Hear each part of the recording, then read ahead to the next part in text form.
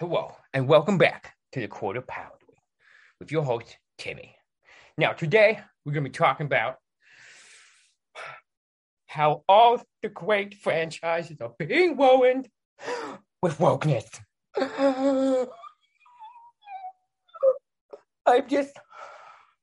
You have to understand, when I see what they're doing to our beloved franchises these days, I just don't know what to say. For God's sakes, they made the She-Hulk twerk. She's twerking. My God. I'm just saying. When did we become so obsessed with Marvel heroes' asses? We used to have things that were designed around character development and action pieces and being a proud American. You'd never catch us obsessing over Captain America's buttocks, would you? Would you?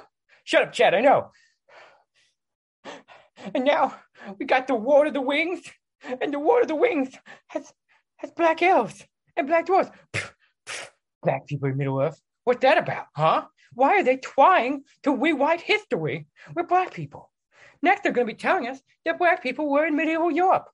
That's what they're going to be telling us.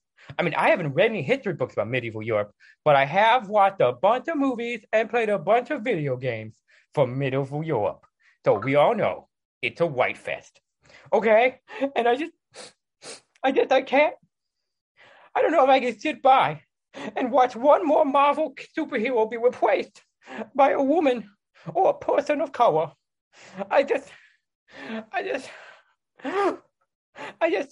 And why are there so many women in Star Wars? Mom, I need my inhaler. Mom, I need my inhaler. I'm not getting you your inhaler. Mom, I could die. You don't have asthma that bad. But Mom, I'm not coming in there. You've got just dirty, jerking it socks all over the place, and I'm not coming back in your room. Mom, that's not what the socks are for. The socks are just a metaphor for every time Brie Larson says something on the internet. Yeah, we all know what that means.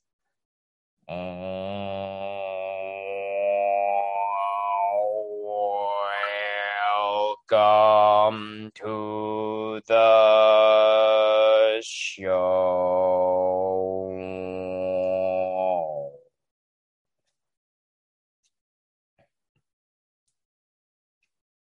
All right, everyone. Welcome back to Ruben Uncut. And today, my guest is Albert Milton. Welcome to the show, Albert. Thanks for having me, Ruben. And you're a comedian, correct? Not anymore. Not anymore. But I was, a low-level comic in Northeast Ohio for the better part of a decade. I feel did you used to wear a coat on stage? Yeah. Did you? I think I saw you at an electric pressure cooker once. I don't think I ever performed at those. It was at the flower shop. Yeah, that's the last time I visited those. That flower shop by the pizza place. Yeah. Okay, so you were not the gentle. So if you did not perform there, then I would guess that you were not the gentleman who I thought you were, because I thought you were. The memory I had was someone there was a stand-up comedian who I apparently mistook for you, who claimed to be rolling on MDMA while he was doing his. Oh yeah, that was not me. Okay. But it sounds fun. Yeah, no. Did you use an accent in your act? I did, yeah. Okay, so there's another guy out there who also wore a coat, did an accent, but apparently he was high. Yeah, I've never done MDMA in a flower shop, although that sounds like something to put on the bucket list. It does sound like a good time. It does sound like a good time. I may have also seen you at Eurogyro. Yeah, I used to go there. That's ancient history now, Oh but yeah. yeah, that used to be the staple for sure. Sunday nights. Yeah. Yeah, Um, an interesting stage for sure. so are you purely improv now, or do you do Oh, stand up? I do stand up, but I do mostly improv. Okay. I regularly do stand up at the electric pressure cooker. I've been trying to get out to some more places recently to do stand up. I've been doing some stuff at the Imposters Theater. That's been fun. Yeah, yeah. How'd your show go? The improv show went great. We were doing an Armando, which for anyone not familiar with Armando is a basically an improv structure that relies on having like storytellers there, and basically one of them will tell a story, and then you just do a bunch of scenes inspired by the story. And then they actually had two storytellers there. They both had some good stories, and we got some funny scenes at them. All right, that sounds cool. I'm glad it went well, because you said that this was a group that you don't usually perform with. You were invited this time. I was invited. Yeah, it was This Improvised Life. Okay. And I knew almost everyone who was there playing from some type of context. I think there was at least a couple of people there who were new to me, but I have performed with This Improvised Life before, but I wouldn't say I've done it enough to consider myself a regular. Okay, so is this something that will be a regular thing for you, do you think? Who knows? Maybe I'll do more. You are cutting in and out a little bit. Okay. Are you on a phone or a computer? I'm on a computer. Oof, I don't know. Normally, if it's a phone, I'm like, well, that's why. But computer could be any number of issues. Well, if we need to restart, we can. I hope that it doesn't waste your bandwidth or whatever you're using to record. Should be fine. Okay, it seems to be. We'll play it by ear. Okay. No. Yeah. So this is a newer laptop, so this is my first Zoom meeting using it. So I don't really know what its capabilities are. I understand. So part of the reason I wanted to have a conversation with you is that I've seen a number of your posts sharing your thoughts on various movies and TV shows and things. And so I was interested in having a conversation with you like about art, specifically like storytelling media and whatnot. Yeah, and that's it's one of my favorite things to talk about. But before we get into it, I do want to just say I'm not a contrarian by nature, okay? Like, I don't just dislike things because other people like them. I try not to be a snob, but to me, it's a problem with comprehension that people have. And it seems to have gotten worse as time goes on. I mean, the stuff that we've chatted about on social media, to me, the frustrating thing is seeing how many productions are, in my opinion, well made, that people say are bad, and vice versa. Things that are not good that people say are good. And I'm not the kind of person who's going to tell you that what you like is bad. But when we compare things, I think the catalyst for this podcast conversation was at the time my opinions on Peacemaker and Free Guy. Okay. Which were two things that everybody was raving about that I think are not good. And this was around the same time I'm trying to think of popular things that were coming out. Eternals had just begun streaming at the time, I believe, which was not a great movie by any means, but it was also not nearly as bad as everybody said it was. And I to me, was kind of surprised by the hate on that one. I thought I rather enjoyed Eternals. I mean, it was what do you want? You know what I mean? It was a superhero movie that was trying to do something a little different, and everybody hated it. But Free Guy, people loved that movie. I was actually just talking to a friend of mine the other day who said that movie made him cry. And I kind of stared into the middle distance, because it was like, what about that movie resonated with you so much that you cried, and then there are these other shows and films coming out right now that I think are legitimately, there's a message to them. There's a cohesion of the all the multitudes of people who work to make them happen, that people just write off and review bomb. And I mean, obviously there's a lot going on in our country right now with identity politics, and that obviously colors everything.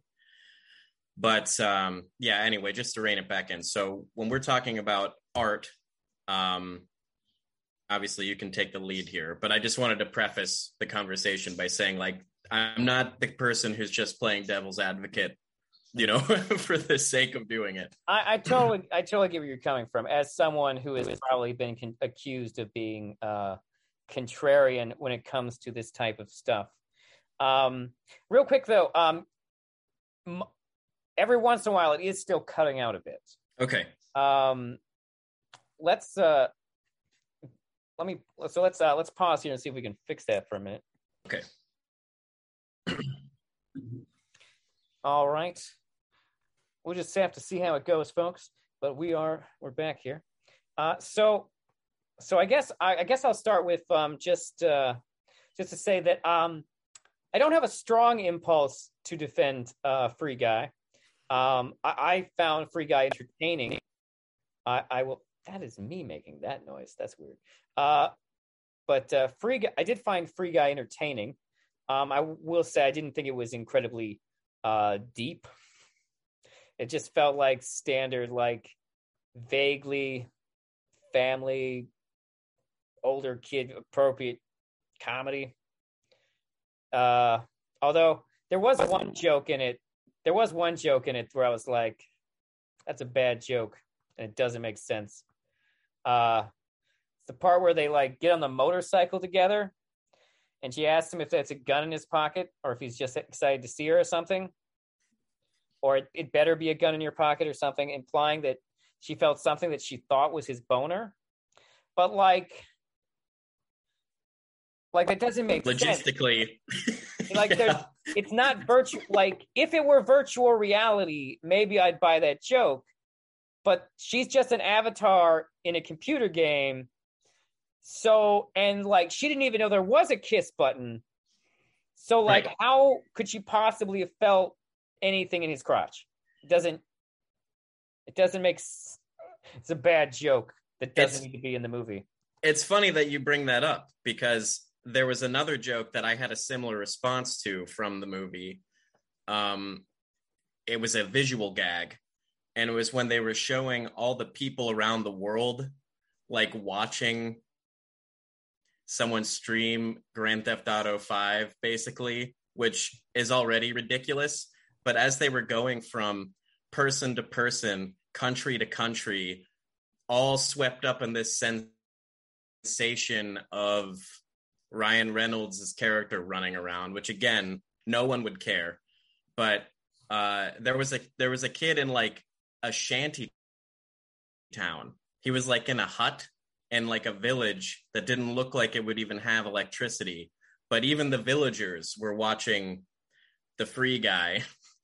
And there was just something so unbelievably stupid about that left me like completely irreconcilable with the rest of the movie. Like I couldn't even I couldn't take any of it seriously, even though it was supposed to be a funny movie. You know, it was just stuff like that. I mean, and then Taika Waititi's character, it was like this antiquated depiction of what gamers are like. It was like watching Grandma's Boy, which was funny when it came out, you know, 300 years ago. But like, you know what I mean? You know, that's fair. His character is kind of like that character. It's just old humor. It's like technology and humor have moved into this new phase so quickly from the early thousands to now that if you're making a comedy movie, I don't know, I feel like it's almost your job to be somewhat relevant, especially because like I couldn't figure out who the movie was for. Who was it for? Was it for kids or was it for adults? It wasn't for gamers. Who was the movie for? You know what I mean? I mean, the other thing about the movie is it reminded me, it felt like the Lego movie in a way. I could see that. Like, except I actually thought the Lego movie was fun. Oh no, the Lego movie's great. But like, I mean, like, it's kind of a lot of the same stuff going on. And the Lego movie is kind of like the kids' version of The Matrix. Well, I mean, except that The Matrix is actually about being trans. Right. Well, yeah. Do you believe that? I mean, like, it makes I mean, it's something that the directors have said. And there's so like, did you know that in the 90s estrogen pills were red? I did not know that, but I believe it.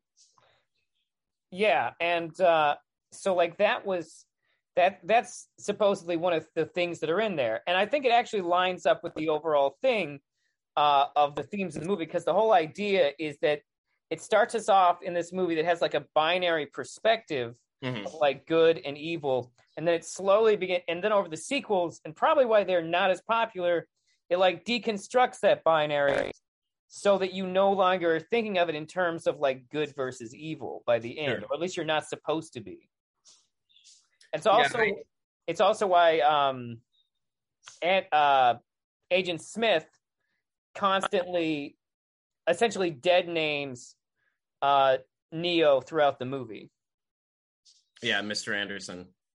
Right. And I buy it. I totally buy that. I just see nowadays, especially after that newest Matrix movie came out, people kind of accusing the Wachowskis of being sort of J.K. Rowling about it, where they're retroactively applying a theme to the movie. I don't know. I buy it. I mean, I think makes sense to me. Well, part of it is that they have confirmed that like Warner Brothers actively forced them to make the movies like less gay. That also sounds on brand. So like well, actually, like less LGBTQ in general, because like the character Switch was supposed to be a male actor in one universe, in one side of the, like in the real world, I forget which way it was, real world or the Matrix, but basically their gender was supposed to be different inside and outside the Matrix, which is why their name was Switch. But the studio was like, no. That's just one of the examples I know there, which I think is, I think like it makes sense to me when I think about how the Matrix like unfolds. And like, to me, the fourth movie, which is, it's admittedly not as good as the other movies, but I still enjoyed it. To me, that movie was kind of like a lot of, as if someone had been like, okay, I guess I'll just like spell it out. Yeah. A lot of people didn't get what the movies were about before, so now I'm just going to say it as loud as possible. It did feel, man, I don't know. I have mixed feelings about it. I don't think I hated it as much as everybody else did, but there was something off about it. Well, part of it is it took itself a lot less seriously, which I thought was interesting. like I don't know, like I forget which sister wasn't on the movie, but like I can't help but feel like maybe that was the really serious sister. Yeah, I mean, that could be a thing. We see that a lot with collaborators, whether they're related or not. Because like this one just they split up. The fourth one just felt like it had a lot more humor to it, and it like there was a lot of meta commentary on like the making of the movie itself. Yeah, it was very meta, which admittedly I enjoyed. Although it is weird, like the thing that makes it weird kind of though is that you're watching it, and if you pick up on the meta story that it's telling, it's basically telling the story of they made me make this movie. Yeah. This was not my choice. And so now I'm just going to deconstruct the idea of forcing me to make this movie. See, and that's, yeah. I mean, I'm with you on that. That I actually enjoyed that element. You know what I mean? It's like they've said for years the story was over. Mm-hmm. So I kind of dig it. It's like, okay, well, if we have to do this, we might as well have fun with it. But yeah, like I said, I didn't hate it as much as everybody else. That's one of those. It's the new Matrix movie is a good example of why sometimes I feel like a contrarian, even though I'm trying not to be one. It's just like everyone hated it, and I was like, it was okay.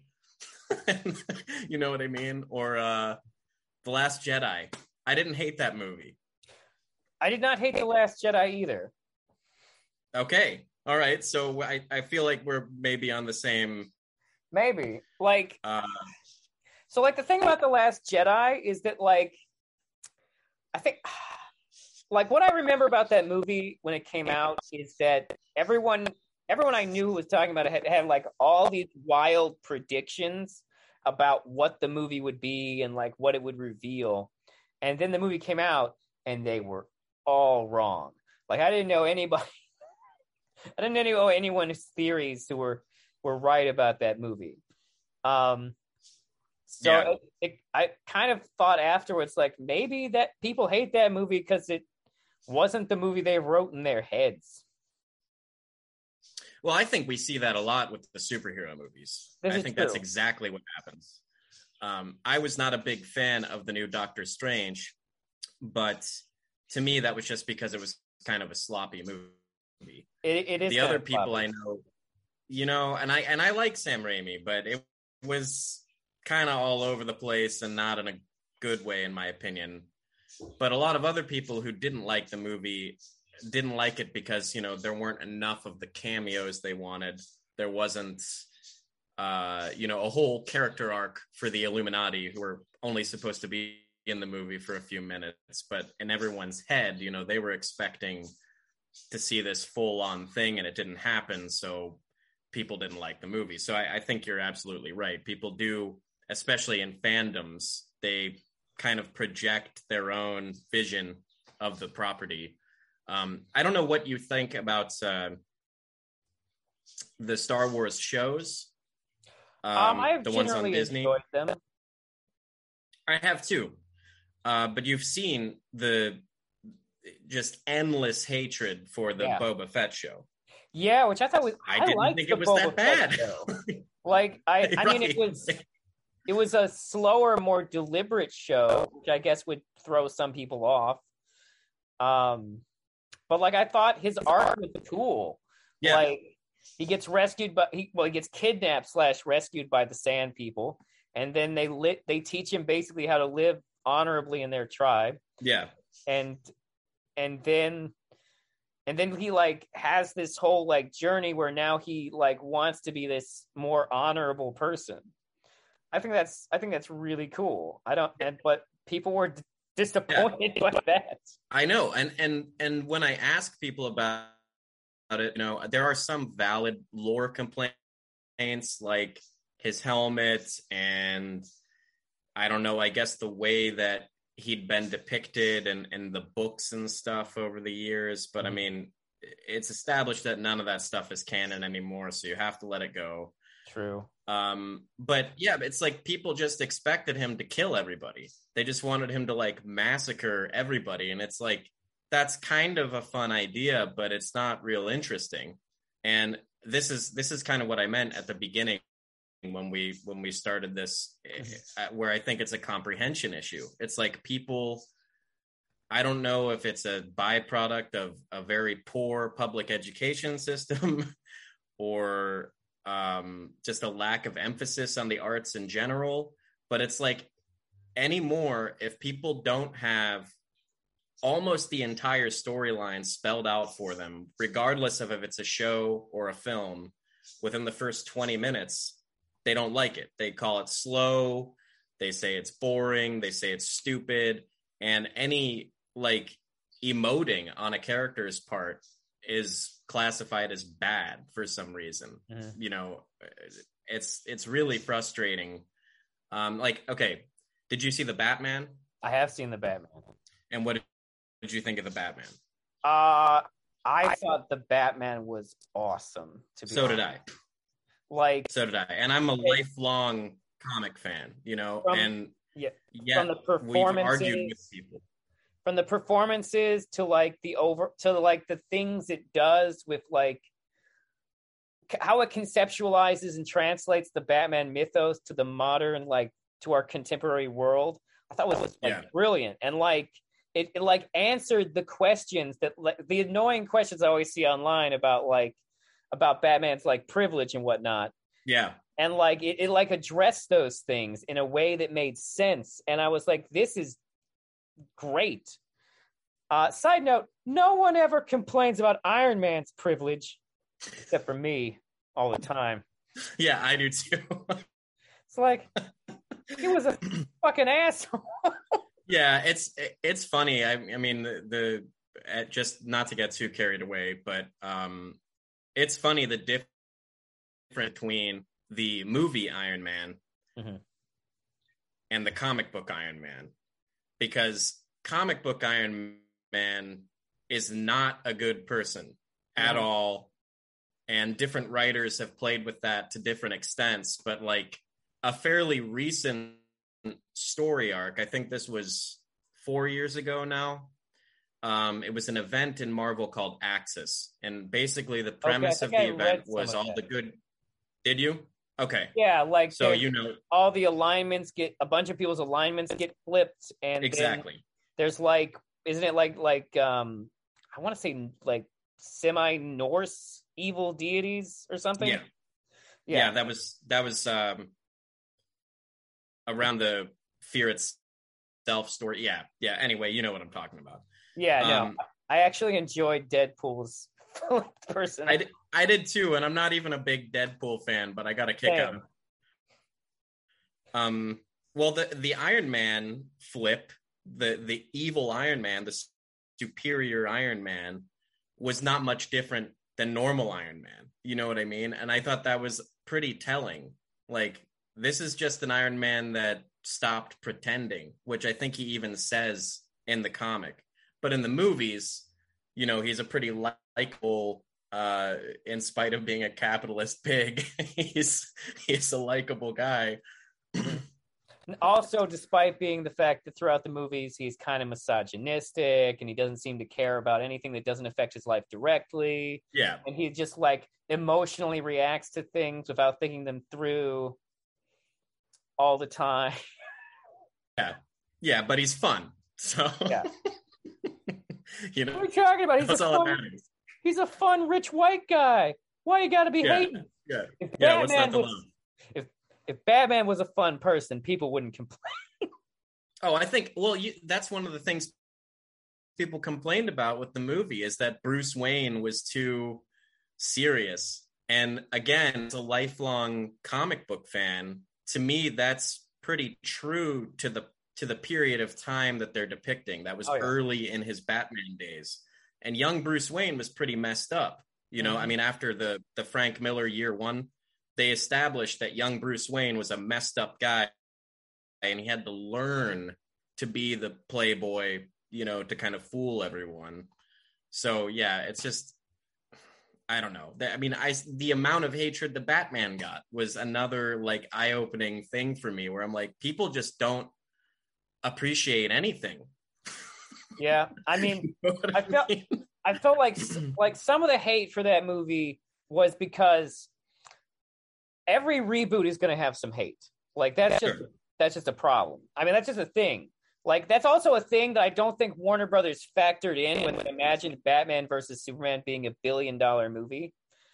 Was the fact that like every reboot has some people who reject it. You can't expect to come out of the door swinging with a reboot on certain levels. Yeah.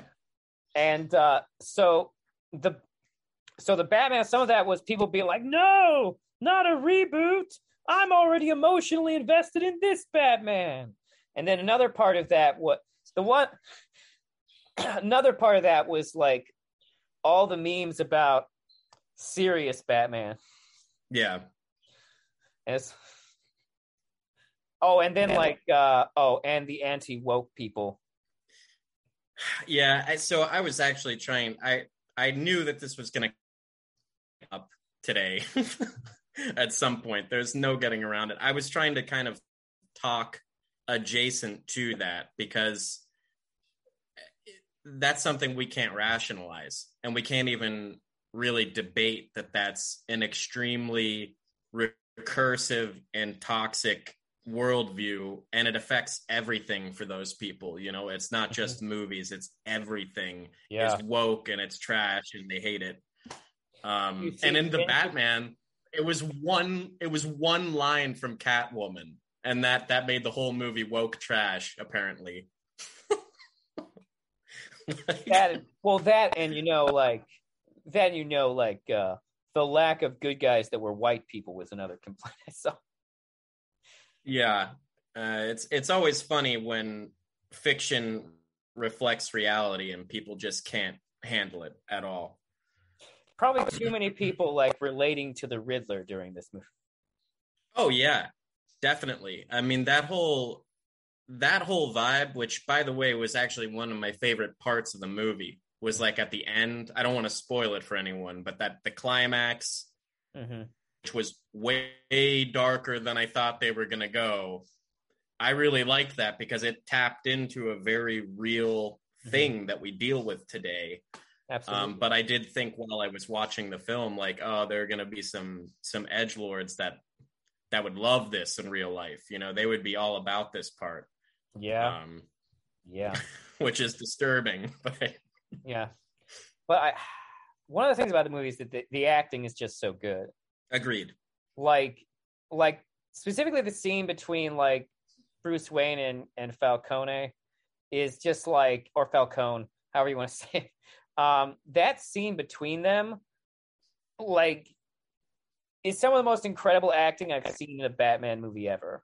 Like, I was absolutely riveted by Robert Pattinson and John Turturro. So say his name? I think so. I'm not great with actors. Yeah, I know. I'm terrible at pronouncing names.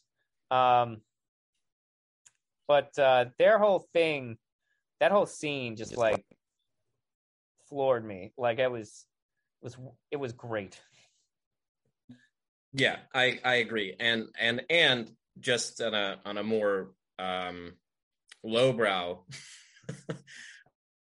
assessment, best Batmobile. It was a pretty badass Batmobile. That was cool, man. That was pretty cool. I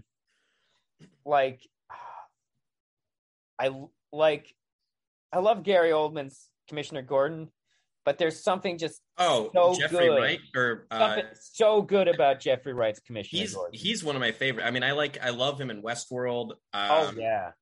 I saw him in a movie, I think it was called Hold Back the Dark, where he plays a wolf expert, and he goes to Alaska to investigate reports of a woman's husband being attacked by wolves, because that was like really out of character for them.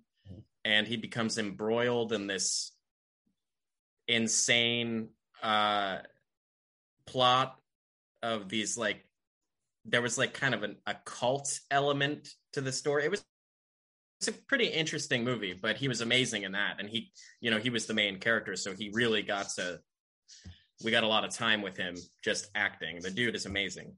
Yeah, absolutely. He is a remarkable talent. Also love Westworld. Great show. Yeah, it's good.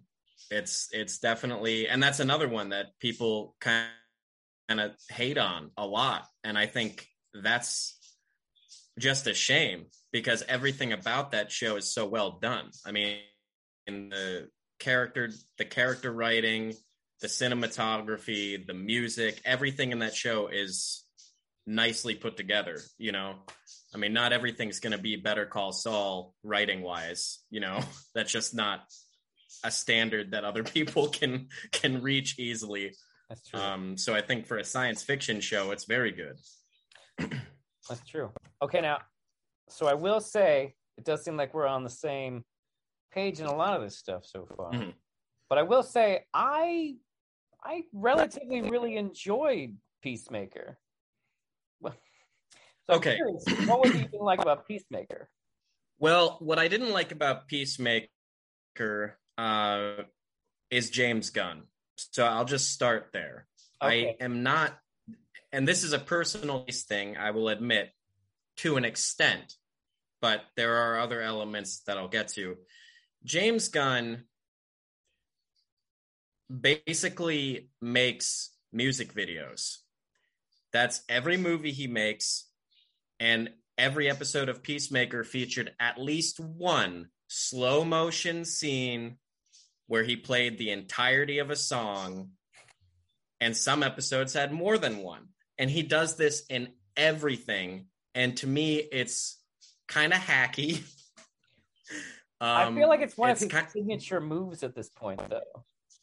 Yeah, but it's like there are ways to do it, I guess. Like Tarantino is kind of the expert of merging the music with the scene. James Gunn, like, oh man, the scene with Vigilante in jail. Okay. First of all, I've been to jail. Nobody lines up against the walls and screams at you. That is just as dated and inaccurate as what I was complaining about with Free Guy's depiction of gamer culture. It's just like that there's no basis for this in reality. Okay, I'll let go of it. This is a universe where superheroes are real. Maybe things are different. But did the slow motion vigilante walking into the jail with the music playing add anything beyond filling time for the episode? No, it didn't. I that was actually the sequence that made me love his character. I liked when he beat up the skinheads. That or the white supremacists. Yeah, that was fun. But the slow mo, and it was every episode, every single episode we had that moment. And the other thing that bothers me about James Gunn, and again, I know this is a personal thing. This is just me being, I don't like James Gunn very much. That he's kind of just is all the credit. What'd you say? That he's kind of an edgelord. He is kind of an edgelord, which I could forgive, but what I cannot forgive is how all these people since Guardians of the Galaxy give him credit for his incredible soundtracks, when literally all the guy seems to do is Google a decade or a genre and pick the top 10 songs, and then that's the soundtrack to the movie, and people act like he's some visionary musical encyclopedia, you know what I mean? And it's like, I mean, Peacemaker's a great example of that. It was like, okay, so let's look up metal ballads. Let's just Google it, you know what I mean? And half the songs on the show are among the first results. And like, that's fine. These are fun songs. These are good songs. But one of the things people kept raving about with Peacemaker was its incredible soundtrack and like all these deep cuts that James Gunn used, showing off his musical knowledge. And it's just like, what are you talking about? And then the jokes in Peacemaker just did not work for me. I mean, everything with his dad, the punchline was him saying something racist, something stupid racist. And I get it, his character is a racist, but like his interactions with the Asian detective, it didn't add any character to either one of them. It seemed like an excuse to just write a stupid racist joke and have it in the show, which again, you already mentioned, that's a very edgelord way of trying to get laughs, but it just doesn't work for me. I don't know. What I will say about Peacemaker is I thought most of the performances were good. I mean, I think I thought the cast was good. I thought everybody did a pretty good job. Costume design was on point. But I didn't like the writing, and I don't like James Gunn's directing style.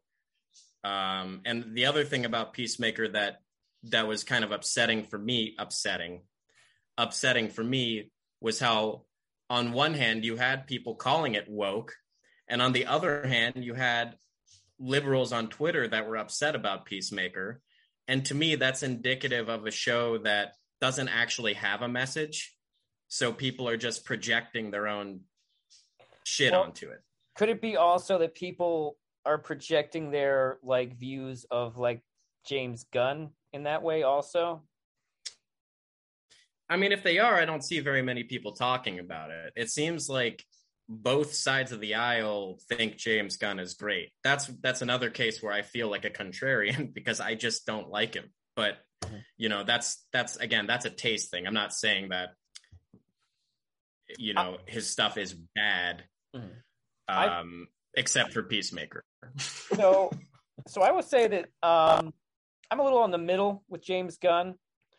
Like I do think he's an edgelord.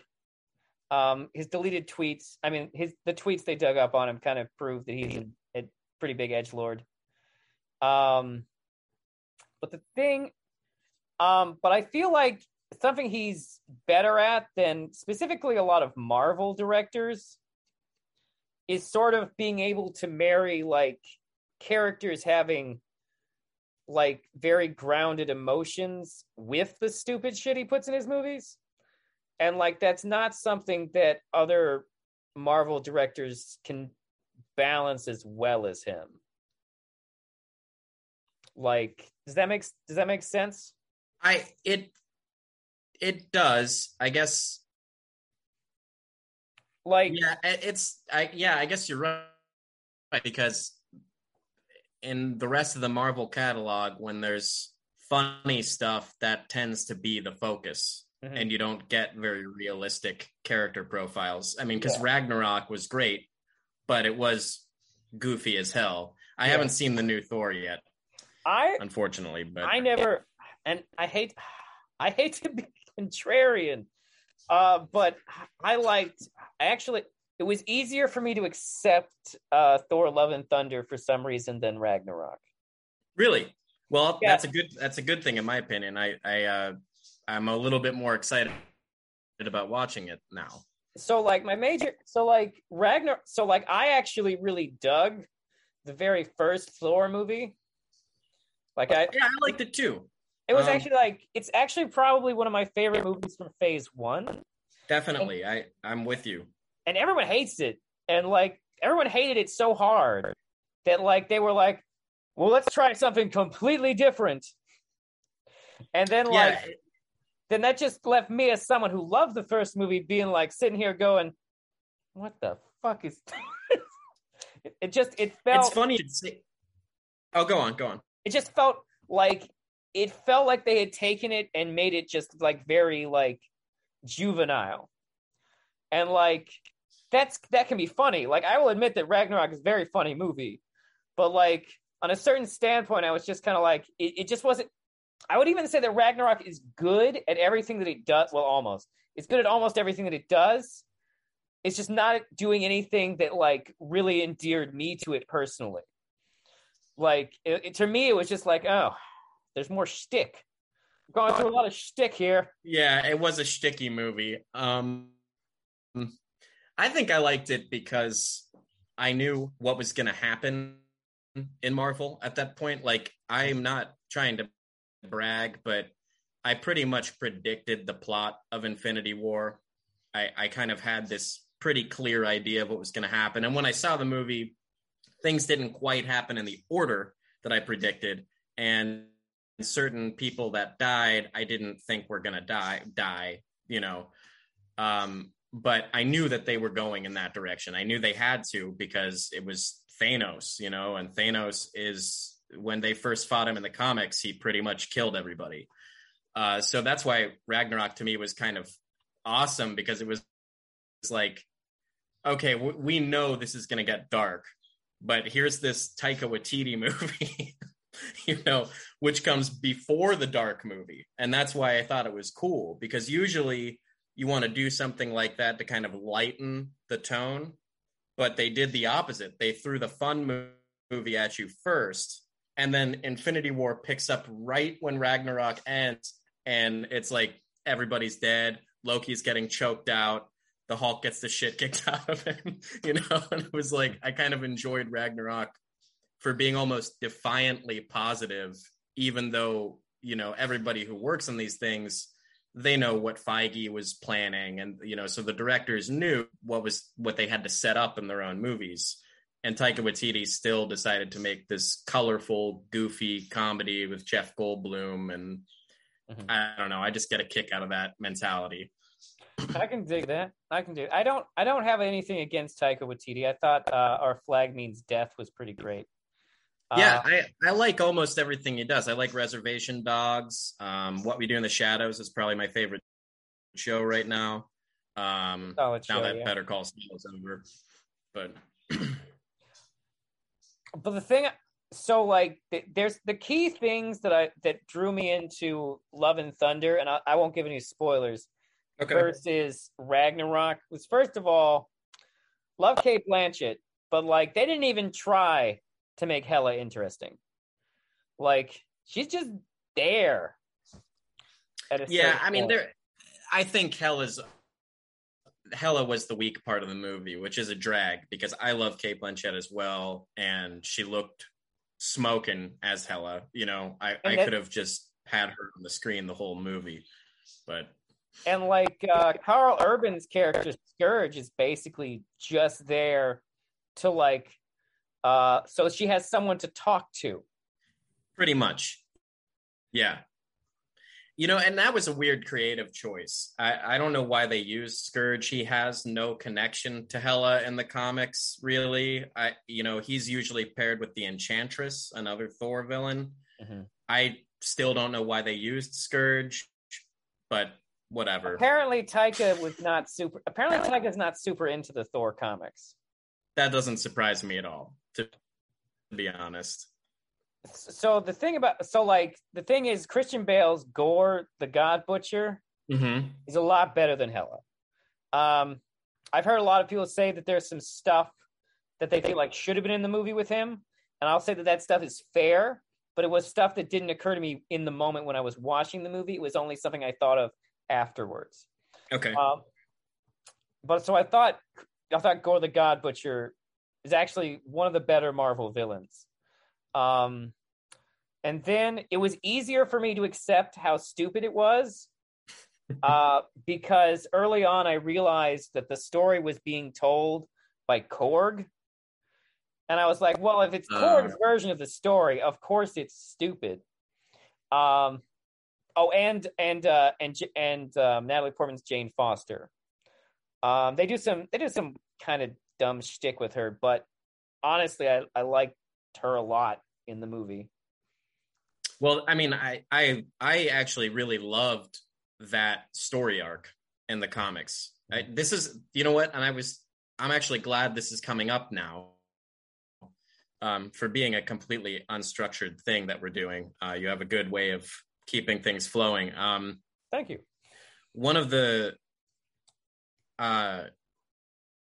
things that started to create this burning, like, aggravating dissonance in my mind was during, I think it was Marvel Now. I can't remember what the big header was for the changes. You know how comics go through phases, and they all have, there's some. They try to make themselves more accessible, but frequently do the opposite. Yes, exactly. Not all of that was good, but a lot of it was pretty good. And the Mighty Thor, which was Jane Foster taking over the Thor title, while Thor, the regular Thor, was kind of off on his own adventures in space. So they never even got rid of the character, by the way. He was still active and he was still in a book. So I really don't understand why people were so upset. I mean, I do understand, but it's stupid. Yeah. I thought it was a great comic, and I would have been happy with a lot more of that comic. She was a great protagonist. I don't know how they balanced her cancer in the movie or if that's even a thing, but I don't want to give any really, spoilers, but it is a thing. okay, that really endeared me to her from the get-go in the comic. I mean, because she had to sacrifice her own life force to become Thor, when trouble would happen. And she was always going off and saving people who did not respect her at all. There was just like a tragedy to her that made her a lot more heroic than what we'd gotten from regular Thor stories up until that point, some of which were very good. Don't get me wrong. I have liked quite a bit of Thor comics the last 15 years. He's been blessed with good writers, but not recently. This whole thing where the Phoenix is his mom, not good. But I really liked her comic, so I was extremely. Oh yeah, don't worry. You want to skip this stuff, okay? But I was really excited to see them bringing that into the movie because it was a great comic, and I knew that people would lash out just like they did about the comics, and I just don't understand. It's like, what's not to like? We get to see Natalie Portman in a Thor movie again and actually acting. Why are you upset about this? You know what I mean? Unless you just don't like Natalie Portman, but that sounds like a you problem. You know what I mean? Mm-hmm. I mean, it really does feel like there's sometimes, and I don't want to like separate any particular group, but sometimes it feels, especially like with men, there's like a weird like empathetic disconnect. Like I literally had a conversation with this gentleman I used to work with, and he was an all right dude, conservative, but so we're talking, and like we always talk about comic book movies. Mm-hmm. And one of the things he brought up is that like it's hard. He says he doesn't feel like there's characters in a movie for him that star women. Like he just doesn't relate to women characters, and that like kind of blew my mind. I was like, because I don't maybe it's because I grew up a weird kid who rarely like felt like or looked like anyone he saw in the media, but like I just would never I'm so used to stories where they're about people who I don't relate to at all, and like I don't understand, like that's like some type of barrier for some people's enjoyment of things. Yeah. I mean, you nailed it. It is an empathy issue, I think. And I don't know what that stems from. I mean, that's been kind of the ongoing, since, I mean, obviously this has been a problem for a long time, but since Trump and since certain major influencers who are, espousing alt-right theory have been kind of reaching teenagers and stuff. I mean, it is a weird phenomenon. I mean, it really comes down to people not being able to imagine anyone else's point of view. And I don't understand how, I mean, I was a weird kid too. I mean, I spent more time with books than people, and I'm with you, to attach yourself to a novel, especially if you're reading novels from different time periods. I mean, these are very different perspectives, but I was invested in the stories, and it's as alien to me as it is to you to imagine not being able to relate to a character because they're a little bit different. It's pretty wacky stuff. No, it's very weird. And like I think the rhetoric that goes along with it, like the anti-woke rhetoric, is just like it's kind of exhausting. It is exhausting. Like every time, I'm not like, I don't necessarily think that race bending is necessarily the best solution to like the issue, but at the same time, I don't have like this knee jerk like rejection to it either. Like people are like, oh, they changed the character, and it's like, hold on, you do realize that at one point they rebooted both Green Lantern and the Flash in a way where literally the only things they had in common with their previous characters was their powers, their name, and apparently that they were white. Yep. Yeah, don't even get me started. I mean, I was about to say, don't get me started. And it's like, where do you even start to unpack this? Because, yeah, this has been happening forever in so many different kinds of media where different writers take over a book or a show and characters go through pretty stark changes, especially in a long running series. I mean, Doctor Who is a great example. I mean, and they worked that into the plot, but still, wildly different tones, just huge shifts. And like in this in the Sandman on Netflix, obviously they did make some changes, but take Constantine, for example, and I was so relieved to finally see a show that pronounced their name right. Finally. I thought Jenna Coleman did an excellent job. She definitely captured that early Hellblazer, Swamp Thing era of Constantine, who was the character that showed up in Sandman, in that comic issue, Dream a Little Dream of Me. And people are freaking out because the gender is wrong, but it's like, that's one of the best adaptations of the character I've ever seen. The only thing she was missing was a cigarette, and then she would have been perfect, Did you? And yeah, to me, it's like, if you stay true to the essence of a character, none of the surface shit, whether it's gender or race, matters. You know what I mean? Yeah, no, totally. And another thing is that a lot of times people read too much into these changes too.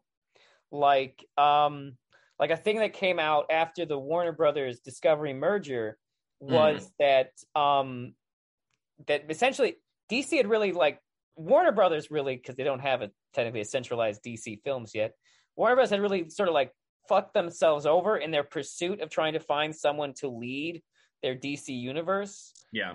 Specifically, they brought J.J. Abrams on, and essentially one of the things that came out after the merger is that they had given this guy $500 million, and all he had done was tie up the rights to certain characters and produce a couple of drafts of like for HBO Max. And one of those characters he was tying up the rights to were people like Constantine, who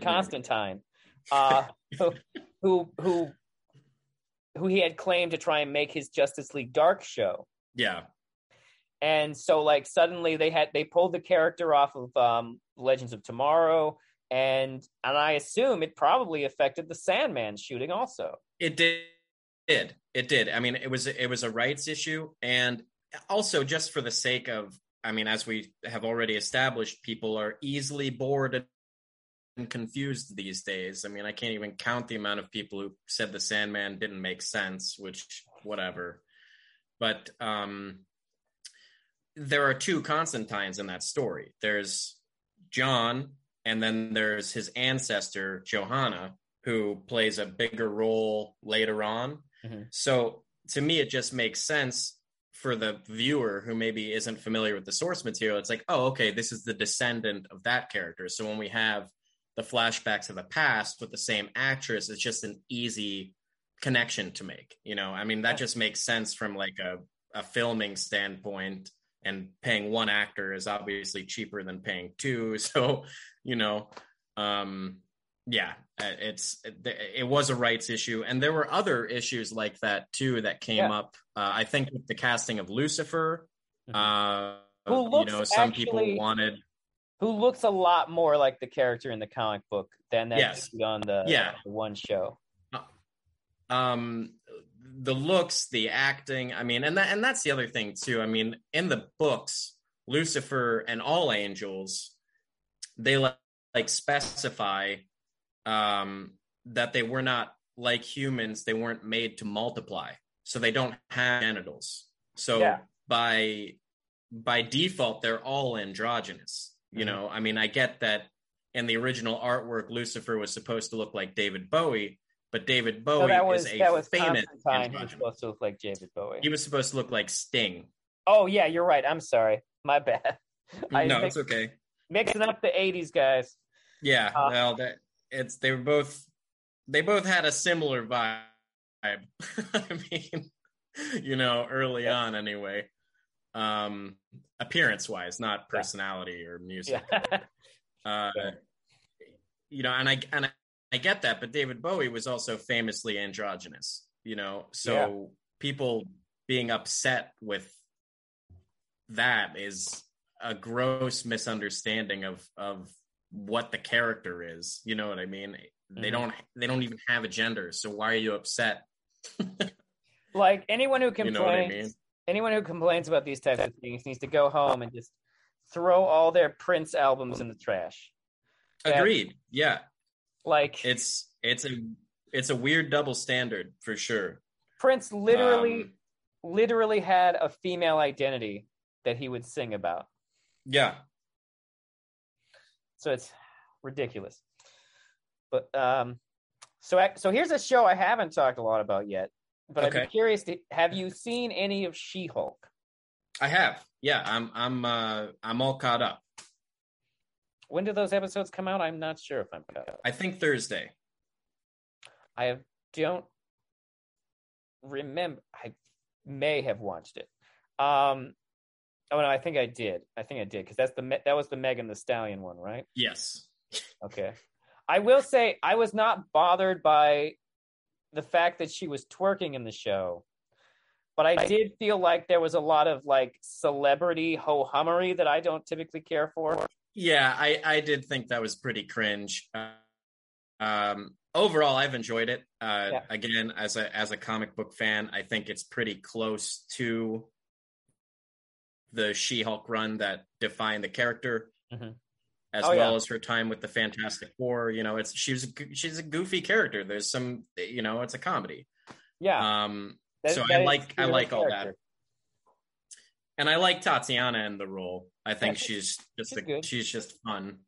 The Megan Thee Stallion stuff was, it was just, I don't know. I hate when movies or shows do things like that because it's, what's the word that I'm looking for? Is it cheap? Is that the word I'm looking for? It's like banking on the celebrity's appeal to carry the whole episode, which was kind of a drag, but I think that was a one-off. At least I hope it was. I mean, I assume like I get it. People like celebrity cameos, but like there was a point just where I was like, I feel like you've cameoed enough in this episode. Yes, I agree. You're you're in it a lot. Let's calm down. And then the twerking scene, I mean, it didn't make me like, I didn't have an existential crisis about it. I just kind of rolled my eyes. And, because that's like, that's the okay. Like, that's the thing is that like, at worst, it's a little cringy. Like, it's not really anything to blow up about. Like, I don't see people out here talking about what a cringy disaster Ant-Man and the Wasp is. Which it was. Oh, yeah. Terrible. that was a very bad movie. Like, it may be the worst of the MCU movies. Like, when I watch it, I'm like, man, it's just, it feels like a straight-to-video film. It has that vibe. Yeah. It reminded me a lot of, again, not to keep referencing the early thousands and just dating ourselves and making us seem more ancient than we are. But back in my day, Evanescence was on all the good soundtracks. Yeah. Well, that's what I mean. It felt like one of those movies. Like, it felt like Ben Affleck, Daredevil, or I don't know, X-Men 3, back in that dark period where they didn't really know how to make comic book movies, but they kept making them. Well, it was a period where they were doing better than making them kind of in the 90s. And They were slowly starting to get there. That was also a period where we had a lot of comic book movies that were not necessarily DC or Marvel, which was true. refreshing. That's true. I hope we see more of that. I mean, especially now, because I think so many of us are pretty tired of Marvel. At least I am. And I mean, I'm a fan. So if I'm saying it, trust me, it's coming from a place of love. I think they need to take a break and spend time on their next installment, because they're just cranking stuff out right now and not all of it's great.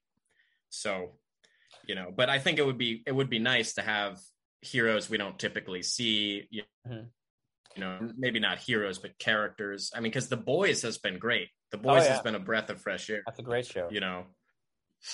That's a really good show. It's one of the it's one of the rare shows where it's like a lot better than the source material. Yeah, it is. I mean, I don't think there's any question there. I would even go so far as to say I'm sure Garth Ennis would agree. He'd probably be like, yeah, it probably helps to show that you guys don't hate superheroes as much as me. Yeah, he's funny. He's one of my favorite comic writers, but some of his opinions are so extreme when it comes to the medium. He hates superheroes. He doesn't really like telling stories that feature conventional elements like the good guys winning in the end. I just read a graphic novel he released, I think in 2019. It was excellent. The art was very good. I wish I could remember the artist's name. It was called Sarah, and it was about a Russian sniper in World War II. And it was just like such a bleak and harrowing story that does not end on a happy note. And I mean, I felt like hollow after reading it because it was so sad. And I mean, that's just Garth Ennis. That's how he rolls. He's either balls to the walls, gory humor, or he breaks your fucking heart and he doesn't apologize for it. And he came out of that like sort of like there was almost like a weird like part of like the British comic book writer like invasion of America was like that there was like a lot of like he was one of like the edgelords of that. Definitely, yeah. And then you had Mark Millar and what's his face? The guy. Oh, I'm forgetting his name. He created Transmetropolitan. Warren Ellis, yes, who turned out to be a groomer. Is that what happened to him? I knew there was some controversy, but I haven't Warren Ellis for years. He would latch on to young female artists and try and get them to be into him as he like sort of like brought them up in the like comic book world. Oh, that's disappointing to hear. It is, although it makes me feel better about how much I hated Astonishing X-Men Ghost Box, which I'm with you, man. There's a lot of Warren Ellis's work I do not like. I really liked Planetary. I obviously Transmetropolitan. I liked the first 2 volumes of The Authority. But I didn't like his. I really haven't liked anything he's done for Marvel. Some of his Marvel books are just terrible. Just bad, very bad. And sometimes his humor really doesn't work for me. Like it's kind of James Gunn-esque, if you will. Like I mean, here's another. Yeah, exactly. I guess they just rubbed me the wrong way. I don't know. Have you ever heard of he created a book called Gravel that I think was published by Avatar? I did, yeah, and I read some of Gravel, which was basic. It felt to me like he was trying to do a Hellblazer story without using John Constantine, which is funny because his Hellblazer stories are bad, very bad. He did one about a school shooting that was like, I've read that one. Published. Yeah, you could read it. It's not good. And then he did another one where John was put up against a demon trapped in a little boy's body, but not just any demon, a rape demon. And you get a lot of really gross, try-hard scenes where basically a child is raping people. And it just, I almost couldn't finish it because it was like, what is this? You know what I mean? Jesus Christ, Warren Ellis. I know. Like, honestly, my thoughts when I read Gravel was that it felt like a dumber, edgier version of John Constantine. Definitely, I agree. Like everything about it, like calling him a combat magician as opposed to like a street warlock or whatever you want to call John Constantine. And like I did think that the plants that grew bullets were kind of cool, but like so much of what was going on in that, like he doesn't really make good villains, which is ironic. It is ironic. Well, it's because his heroes are the villains. His main character is so shitty. Like, how do you, I mean, even Spider Jerusalem was a complete asshole. You know what I mean? Like, that's true. Yeah. Like, but his villains are just like, they're just body bags waiting to happen most of the time. Yeah, pretty much. And like, oh man, Gravel, what a bad book. I did enjoy it more than Ghostbox though. Ghostbox was bad. Oh my god, it's so bad. It was, and I know a lot of people really liked when Warren Ellis's run on Moon Knight was going on, and I did not like it. I did not like it at all. I can't even imagine what that would be like. It basically was like a monster of the week kind of structure. And the cool thing about it was where that it is where we kind of got the Mr. Knight persona, which is where he's in like the suit, like the 3-piece kind of fancy suit, which we saw an adaptation of in the show. That's the only good thing. There was no depth to his character. He was just a maniac who goes around and kicks the shit out of people. And that was it. Whereas there's so much more to Moon Knight now because Jeff Lemire took over the book and actually explored mental illness and themes of identity and loneliness. Yeah, he's amazing. He is top tier. I think Lemire and Jonathan Hickman are Marvel's two best writers in the past 20 years. I know there's two guys named Hickman, and I always mix them up sometimes. Jonathan Hickman did a pretty amazing run on the Fantastic Four, which was followed by a run on Avengers, New Avengers, and that led into Secret Wars, which was not the one from the 80s. I was going to say, which Secret Wars? Yeah, the newer one. Because there's like four Secret Wars. And then he just finished up a run on X-Men, and it was incredible. It was like the best X-Men I've read since I heard about that. It's so good. You got to read it. It was so good. And people hated it because it was too woke.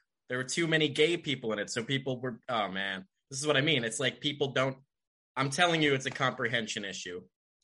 Like it's also the fact that there's extremely negative narratives out there about it. Like it's deeply problematic how hard people are trying to push minorities out of movies. It's a little alarming. It's frustrating because I really started to feel like we were making progress. Mm-hmm. I mean, it was, things started to shift again. I'm referring to this period of time, from like 2006 to 2012. Things seemed to be gradually getting more and more progressive. And then we had a certain election and everything rolled backwards with a vengeance, and it is alarming. And it's frustrating because we can't really have conversations like the one we're having right now, where we can name a movie, and even if we didn't like it, we can still appreciate qualities that went into the making of it. Because now everything is either trash or people just defend it to the end because they feel obligated to, in order to kind of offset all the negativity.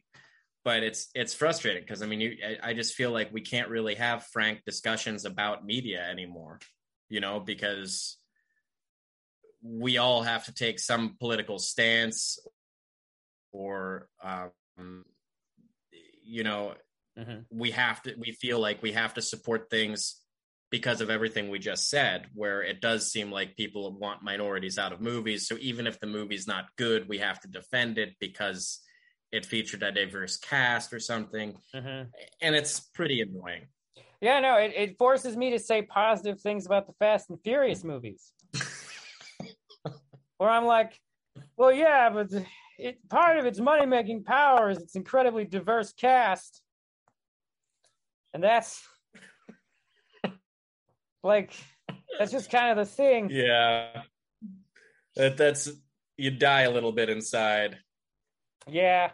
To be fair, I did actually really enjoy the ones with Jason Statham. Because Jason Statham makes all bad movies better. He's fun. Yeah. I mean, I feel that way about The Rock too. I mean, I've got a soft spot for The Rock. Have you ever seen the movie London? I don't think so. So, like, it's a wild fucking movie, because like 80% of the movie is just Chris Evans and Jason Statham's characters doing cocaine in a bathroom. Like, that actually sounds pretty hilarious. It's kind of weirdly, it's a very hated movie, but it's kind of weirdly mesmerizing. Like, basically, Chris Evans' character has just been broken up with by what's her name? She's on that show The Sinner now. Jessica Biel. Oh, okay. And so she's just broken up with him, but he gets like invited to a party where he knows she's going to be. And so he goes to this party, which unfortunately is at Dane Cook's house. Or it's played by Dane Cook, but basically it ends up with him and Jason Statham, this other guy at the party who doesn't really want to be there, just in a bathroom doing cocaine, talking about their problems. And one of the problems is Jason Statham has destroyed his life with like sexual addiction, and now he can't get hard for a woman he really loves. And it's just like there's just like insane coked up monologues. It's kind of crazy. Also at the end, Jason Statham gets to punch Dane Cook in the face. That would be worth watching. Yeah. Just for that. I honestly, I'd have to watch it again before I could tell anyone if it was actually good, but it is fascinating. I can appreciate that. Did you see Locke with Tom Hardy? I have not, but it is a movie I would like to see. I know it's one of those high concept films. It is, but it's also really simple. I mean, because it's basically one of those simple high concept films. Yeah, but I mean, I saw a lot of people. It seems like the people who like it that are in my life are acting nerds. They were theater kids. That makes sense. Or whatever, and they appreciate the craft, but everybody else thinks it's a really boring movie, and it kind of is. He's just in a car on speakerphone talking to people. But to me, it was similarly fascinating to what you just described. I mean, I felt like I was in the car with this guy, and I mean, that's not interesting in and of itself, but I don't know. I guess it comes to what we were talking about earlier, where you said that coworker, or was he a coworker? That guy. He was technically my supervisor. Okay, so your former boss, who said he can't relate to female characters.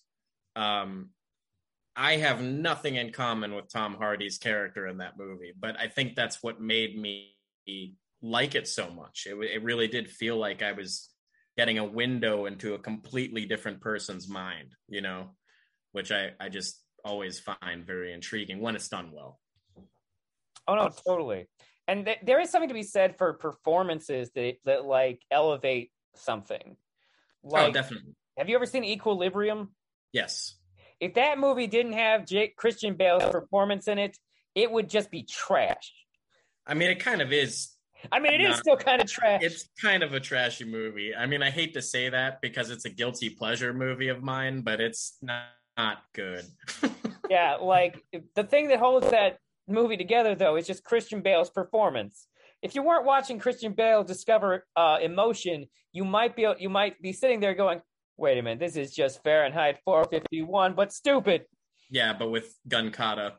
Yeah, which I did a podcast episode where I ranted about that and how incredibly stupid gun kata is. Like, it just, there's no sense to it. No, it's absurd. Like the part where they say it increases your accuracy. It's like, how could that possibly be true? Yeah, it's part of the reason I couldn't really get into the movie Wanted. You know, it was the same thing where they were like causing bullets to curve, and it, like, I don't know. Well, that one was just like a rule of that universe in some way for some reason. I was gonna say it was a little more justified because there was kind of a magic thing going on, but I don't know. To me, it's not that hard to add like verisimilitude to things like projectiles. I mean, we could just come up with any sort of reason. I don't care. Just give me something. And Wanted, they did, but it was pretty vague. Yeah, you know. And then with the gun kata, even more so. Now that's a movie based on a comic book by another edgelord, Mark Millar. Yes. Who I've really enjoyed some of his books, but nowadays when I look at his work, I'm like, I feel like you're just a guy rolling around on a bed of money now because you have licensing deals. And like, yeah, I don't think you're wrong. And it's a shame. It's kind of like I don't know if it really is as simple as money just being the root of all evil. But take Brian Michael Bendis, another kind of a high-profile writer who's done some incredible things. He's come up with some of the best characters in mainstream comics. Jessica Jones, Miles Morales. He wrote a wonderful series of crime graphic novels. I don't know if you read. I don't know if you know that he's from Cleveland. I've heard of them. I do know that, actually. I know something about yeah, Brian Michael Bendis, my major understanding, like my big thing of him was just that I read Ultimate Spider-Man. Yeah. Which for the most part is just a great version of Spider-Man. It is. Yeah. Like from his Peter Parker work into his Miles Morales work. Were there arguably some villains who got the shaft in his adaptation of them? I mean, yeah, but overall, just what he did with Peter Parker and Miles, just great. Good book. I agree. If listeners want to read anything, And Ultimate Spider-Man. And Alias was good too. I mean, if you liked Jessica Jones, I have not actually read but it. Yeah, it's solid. All of the good things from the Netflix show are in the comic, but multiplied. It was a very good book. But he's kind of turned into one of Marvel's worst writers. You know, he got huge and his characters got, you know, I'm sure he got some royalties for their distribution. It sounds like Marvel's pretty fucking bad at royalties. Yeah, that's true, actually. Like, that's a good point. Like that's always a thing that kind of shocked me is like a number of like artists or writers have come out about the fact that they would get like so like the big one that I can think of is Jim Starlin, who made Thanos. Yeah. And when he came out and he was like, I got more royalties for KG Beast appearing out of costume and without using his name in Batman v Superman. That's tragic. Yeah. It is tragic.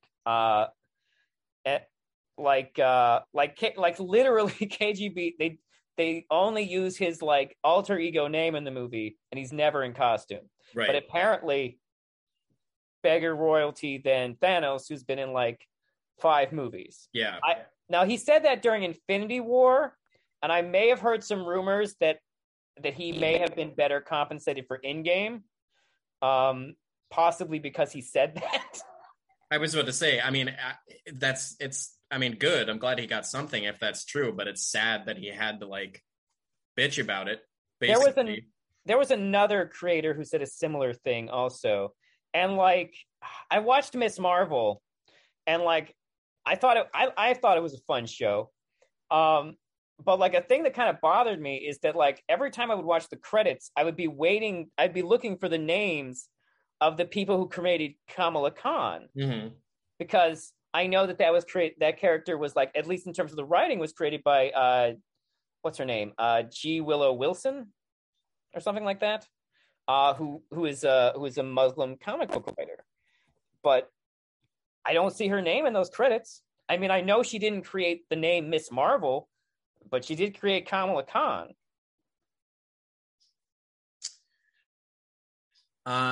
Sana Amanat, G. Willow Wilson, and they were not in the credits? I mean, it's 100% possible I may have missed their name in the credits, but I tried to look for it and I never saw it. Maybe I blinked at all the right times, but I don't remember seeing it there. I mean, I'm inclined to believe you, because in the Hawkeye series, all of the promotional material was mimicking David Aja's cover art for the Hawkeye series he did with Matt Fraction.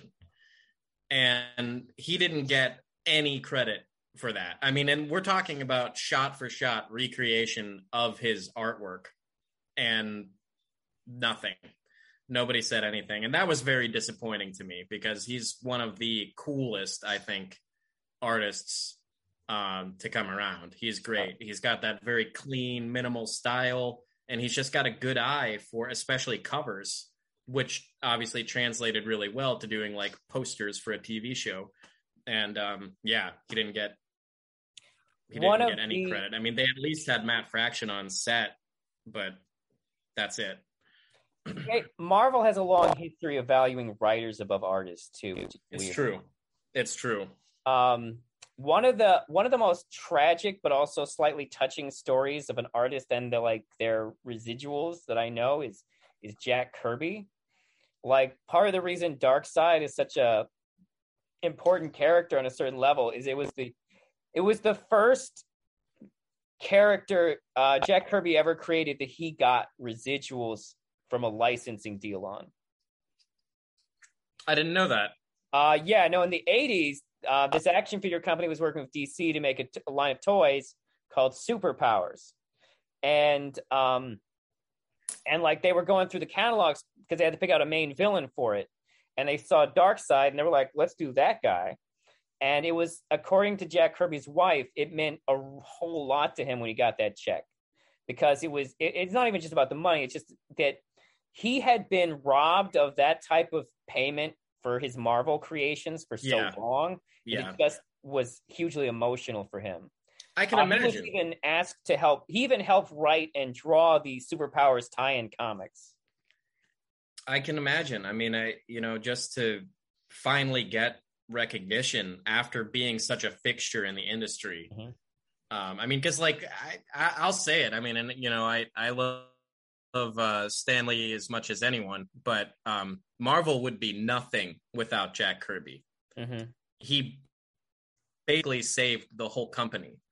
I mean, his concept, his art, it was so distinctive. It was dynamic, and even to this day, it holds up because it's so interesting. And it was unlike anything else back then. And that's what sold Fantastic Four books. That's what sold pretty much everything that he worked on. And also, Stan Lee was not as big of an influence on books like Thor or the Hulk. Right. Because he's admitted he didn't know what to, or the X-Men. Because he's admitted that like those were characters he didn't really know what to do with them after he created them. And those were all books Jack Kirby drew and a lot of times plotted. So that's it. I don't know. Jack Kirby, man. Yeah, legend. What's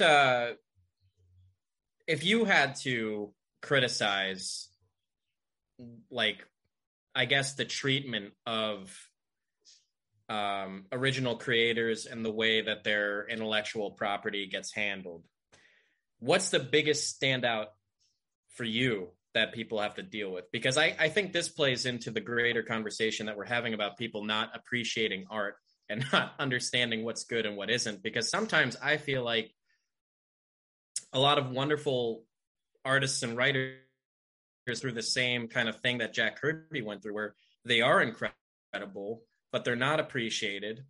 And they end up either leaving the industry or fading away, you know? I mean, there's honestly so many examples of it. Like you got Bill Finger, who was screwed over by Bob Kane in the creation of Batman. Like Bob Kane, his whole deal was that his idea was to come up with a character that he could sell to comic book companies. Mm-hmm. And like he hired artists and writers to make the comic for him with his name on it. And like it was a big deal because not as many creators like thought that far ahead to like slap their name on it at that point in time. A lot of people at that point were just jobbers coming in to like, I'll take whatever work you can give me. And so he's somebody, Bill Finger, that is. The creators of Superman. Like we're talking about, we've mentioned DC doing a better job of like paying people and giving credit, but there's a reason for that, which is that the creators of Superman's family sued them for years. Like they're just like trying to make that not happen again. Right.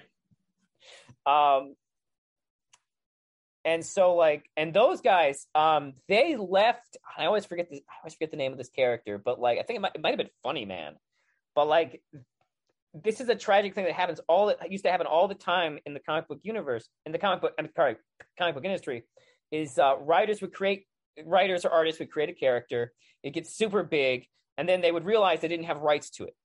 And the next thing, so they would go to another smaller company, and the smaller company like, yeah, we'd love to work with you. We'll give you complete control of the character. And then they would make something that just was never as iconic. Yeah. Like Siegel and Schuster, who made Superman, they made a character who was basically a stand-up comedian who would literally use prop comedy to fight crime. I'm not making that up. And not nearly successly. And like for the first years, it doesn't really have the same vibe as the last Son of Krypton. But like they marketed it by like for the first few episodes.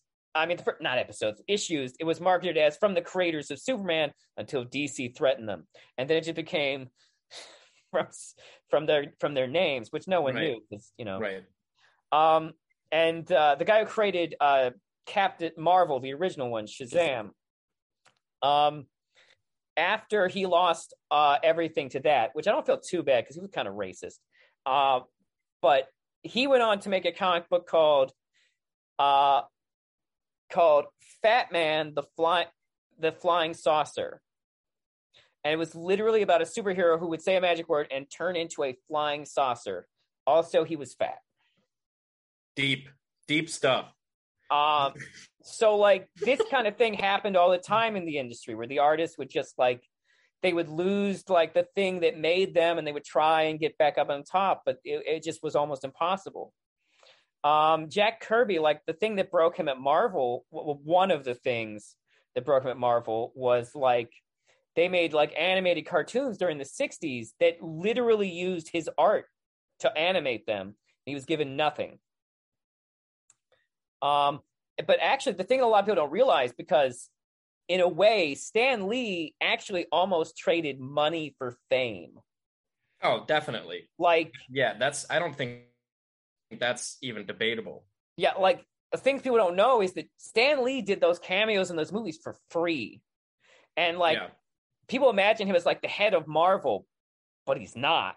Yeah, like, and then there was that shit with his daughter. or something. I don't know enough about that to necessarily like paint a coherent picture of it. But yeah, there were some allegations that one of his family members, I believe his daughter, was controlling him to get his money. Yeah. And he did have some money because Stan Lee was able to get lots of deals afterwards and work, even when he wasn't working for Marvel. Also, he previously at one point ran like the Hollywood studio, like the Hollywood branch of Marvel, where he got all the TVs and movies made, which actually is some of the darkest period of terrible Marvel content there is. Oh, like, I know. I know. Like, I don't know if you've seen those made for TV Captain America movies, but whoa. I have. The helmet was iconic. A bike helmet, yeah. I mean, I understand that he's technically Captain America Jr. or whatever, and he's because Steve Rogers died. Yeah, it was a weird premise. It was a weird way to go. And he's not a soldier. He's literally an artist. Yeah. Who travels the country in a van. I will say that's actually... Oh, go on. The second movie was more entertaining, but possibly more problematic. Because it had Christopher Lee as a Central American drug lord. Yeah, it was weird casting. But yeah, no, it's Stan Lee didn't create good Hollywood. Also the Doctor Strange movie from that period, and yeah. Oh, I've never seen it. I've just seen stills, like just shots from it. I watched it on Daily Motion. It's interesting. There's too much doctor in it. Like, I watched it and like there's like at a certain point I became concerned that it was going to become like a medical drama. It was so. It was a little less occult mysticism and more Grey's Anatomy. I mean, they get to the occult mysticism part, but like, there's just a lot more of him being a doctor than I was expecting. Maybe because I'm used to him being in the post-doctor mode where he's can no longer do surgery. But yeah, very. It's interesting. It's on. I saw it on Daily Motion. Unless they've taken it down, check that out. So at some point I'm gonna have to wrap this up, but I do want to ask you because I feel like it ties into a lot of the things we've said. What are your thoughts on the DCEU in general? Okay. Do you think we could take a quick break while I think of because there's a lot. I have a lot to say about it, but I don't want to go on like a rambling. Okay. Well, I tell you what, I gotta pee. Okay. So I will pause this here for a second, and we'll get right back to it. Sounds good. Okay. All right. So we're back. So yeah, the DC movies. I guess to let the audience who may or may not watch the DC movies, and by that I mean the DCEU, the more recent. Well, I guess I can't even say more recent now. There's so much chaos at Warner Brothers. But so the DCEU starts, of course, with Man of Steel. Yes. And then goes into Batman versus Superman. And then followed by controversy. Then it was Wonder Woman, the next canon. Suicide Squad was technically the next canon movie. Suicide Squad, then Wonder Woman, and then Justice League. Yeah, the theatrical cut of Justice League. Yeah. Okay. So let's start with Man of Steel. Okay. As far as like coming at it from a critical perspective, as far as like what is good, what isn't good, and what people seem to just generalize as being one or the other based on whatever sorts of social Reddit biases they have. Man of Steel, I didn't think was a horrible movie. And that's the one thing that I will say about Zack Snyder, who I'm not a fan of. Let's just say that now. Okay. But the man does have a command of visuals. I mean, he does. And I thought a lot of Man of Steel man, if that just had a slightly better script, that could have been a really damn cool Superman movie. You know who wrote that movie? What do you say? You know who wrote that movie? No. It was Jonathan Nolan and David Goyer. David Goyer's another one of those guys. Goyer either hits or he misses. And there's no in between. But it was also written by Christopher Nolan's brother, Jonathan Nolan, who makes Westworld. I wonder who made certain decisions over the course of that script, because, like I said, some of it was all right, but some of it was nonsense. And obviously, I am of the mind that Superman killing someone is a very risky move. I mean, that's only going to work if you sell it. And in my opinion, that whole scene was not sold very well.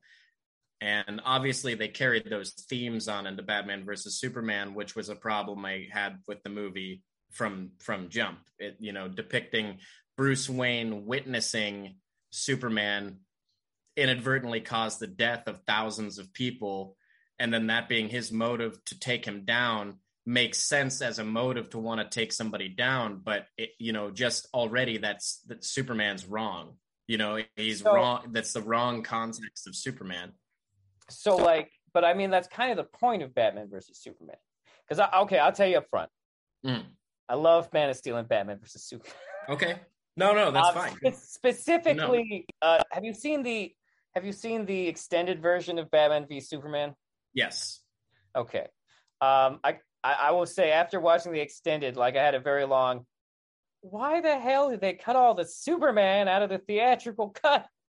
I agree. It was better. I mean, it was definitely better. But the thing is that thematically for me, the whole idea is that Batman is wrong. That is the point of Batman v Superman, is that Batman is wrong. Sure. Yeah. Batman is using his trauma as an excuse to basically continue to descend and fail. And the whole point is that by the end of the movie, he has to realize that he was wrong. In fact, one of the things the writers do with Batman v Superman, which incidentally, Batman v Superman was written by David Goyer and Chris Terrio. Okay. From the sound of it, largely Chris Terrio, who also largely wrote Zack Snyder's version of Justice League. And also the third Star Wars movie. But also, not exactly Tolstoy. But also Argo. I actually haven't seen Argo, but people tell me it's great. I haven't either. Which actually apparently is how he got the job on Batman v Superman, because Ben Affleck wanted to bring in his writer on it. So I actually really love Man of Steel, just because it I don't know. I'm more of an outsider type kid, so a movie that emphasized Superman's loneliness kind of really got more to me. And that is a thing that has been explored in the comics. I will say killing Zod at the end, definitely a hard choice. I mean, it has been pointed out Superman did kill Zod, and I think it's John Byrne's run on Superman. Yeah. I will say maybe the one scene in Man of Steel that I would have done differently, which is a weird thing for me to say because I actually get teary-eyed when I watch the scene, is the death of Pa Kent. Jonathan Kent, yeah. That scene chokes me up, but there is a part of me that's I could have written this scene and made it subtle. There is a part of me that says that. There was a lot in really all of the Zack Snyder movies that, subtlety would have been an improvement. I mean, and that's just a problem with a lot of his films. Well, he's going for more of that grandiose operatic thing in those movies. For sure, which, like I said, could totally work for Superman. I mean, he is basically a mythological figure, you know. And those were the moments that I mostly liked in Man of Steel. But you know, you could still do decent character work, and you don't need to. Not everything has to be just. Zack Snyder might be a little bit of an edgelord too. Might be. I mean, like, I've never heard him say anything as terrible as what James Gunn says, but yeah. Yeah, maybe not like on Twitter, you know, but I mean, his takes are weird as hell, and Sucker Punch was weird as hell. Well, Sucker Punch is another movie that, well, Sucker Punch is a weird one. Although that's another movie that got mutilated by the studio too. It was supposed to be a musical, by the way. Yeah, I knew that part, which probably would have been better. At least it would have sold people on how weird it was. True. Like, as soon as people started singing, it would have been like, oh, it's supposed to be weird. Right. I don't know. I do enjoy Sucker Punch, and I think that, like, the subtext of the film is interesting. Have you heard what the subtext is supposed to be? I mean, nothing beyond just having seen the film. Okay. So the movie is meant to be like a commentary on the way that women are treated in genre film. Yes. So that much I did get. But just because that was the intention, I don't think it was executed well, because it didn't. I mean, marketing something like that as a feminist film, but missing core feminist themes is a really weird take. Well, they didn't market it as that way either. No, like, the marketing was not good for that movie. It was all very sexualized, and it's like, look at hot chicks with guns. You know, it didn't at all insinuate. I mean, that scene at the end with her and John Hamm, where the rape was taking place. Forgive me if I should have said it's a lobotomy. There's a lobotomy, but then there's the other world where she was like seducing him, kind of. Oh, right, yeah. It is. I will say it is a hard movie to keep track of. That is a totally fair criticism of that movie. Well, that's not even what I'm saying. I'm just saying, like, they were showing two completely opposite depictions of a violation, and even in showing two completely opposite situations, one where she was choosing it, and another where that's not what was happening. In both situations, she doesn't really have a choice. The choice is hollow. She's robbed of her agency, and whether or not that's a criticism, you know, that was the way it was set up in the film, was like this was somehow an empowering moment for that character, and it wasn't at all. It was just like, this is made by someone who doesn't understand what there is such a thing as biting off more than you can chew. Absolutely. And I mean, just having previously tried my hand at comedy, there are some jokes that are too high concept. You can't attempt the joke until you yourself are versed in the material that you're talking about. True. Otherwise, you look bad. So that's what I think happened with Sucker Punch. But to get back to the DCEU, yes. I do think that there's a lot of that same thing happening within the movies. And I think it happened a lot with Superman. I mean, we talked about the lack of subtlety with the character. And I'm not a person who complains about Superman maybe being a little bit sad. That is definitely a part of his character. I agree with you as someone who's kind of an other. Definitely. It's always been a thing that stands out about him. He's the last of his kind, you know, and he's trying to assimilate into a different culture. Mm-hmm.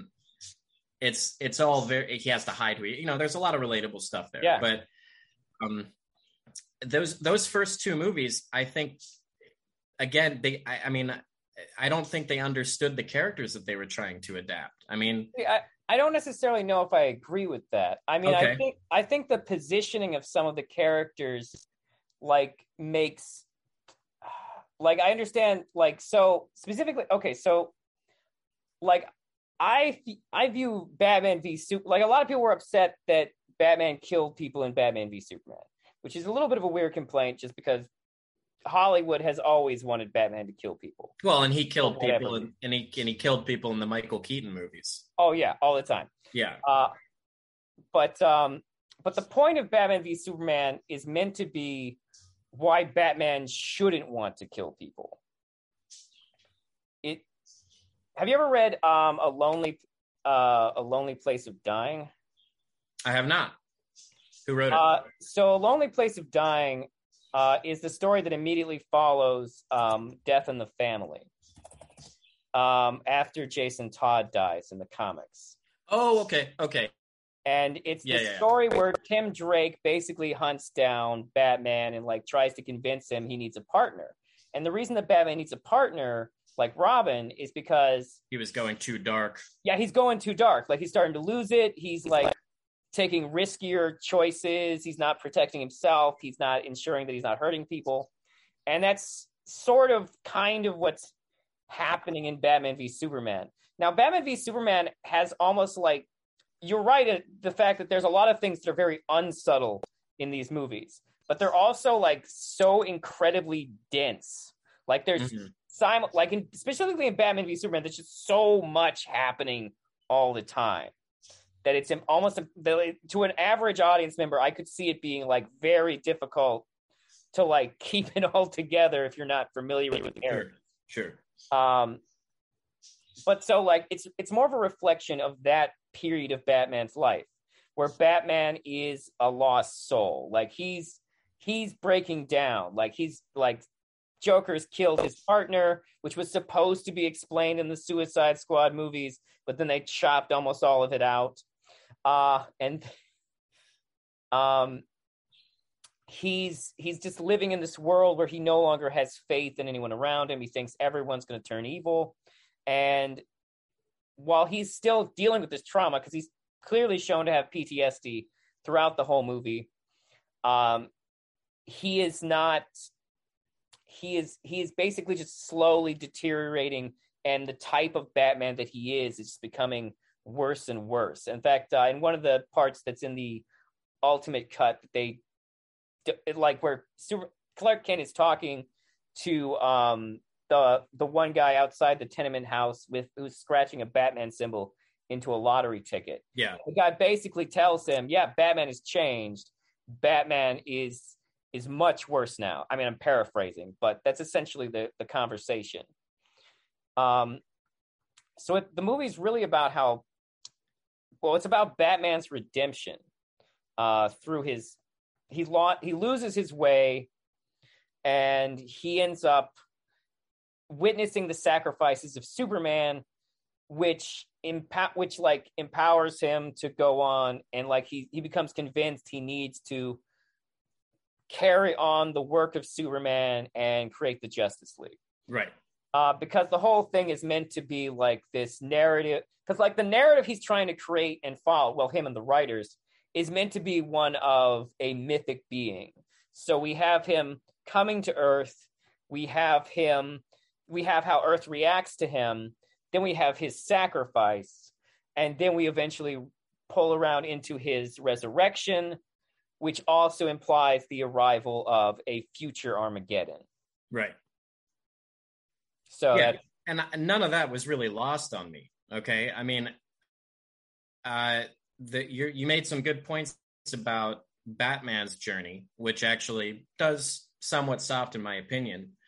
But when I say that there seems to be a misunderstanding, don't get me wrong. I appreciate adaptation, and that freshens up material for me. I'm not one of those people that's like a purist about everything.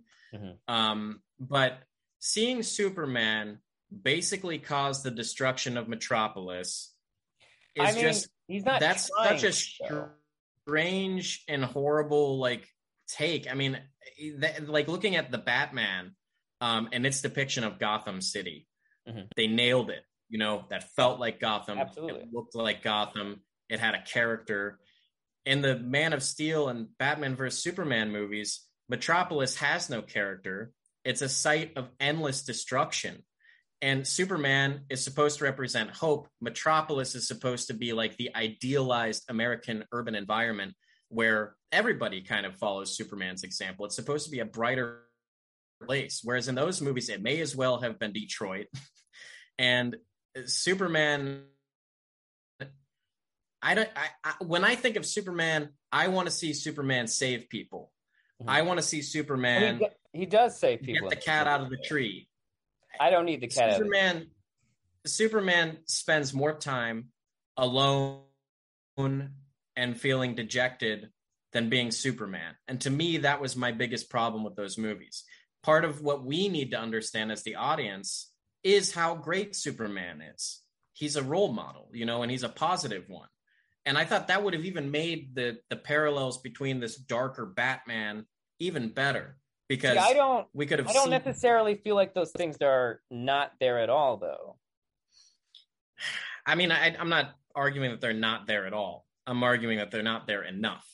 Okay, fair enough. I mean, so one of the things I can say about Wonder Woman was that we got to see those moments, and in a movie that was about this character, debuting this character, we did get a sense of who she was. We got her morality. And even in 1984, which I didn't like, by the way, but even in that movie, we got enough of Wonder Woman doing Wonder Woman stuff. And that to me is one of the biggest differences between Marvel and DC. Marvel has complicated, messed up heroes. DC's main heroes are these like creatures of principle. I mean, they are mythological. That's the only way I think you can make a good DC movie. And to think of them as gods in a pantheon, each god represents an idea and a concept. Yeah. And to me, these movies were kind of like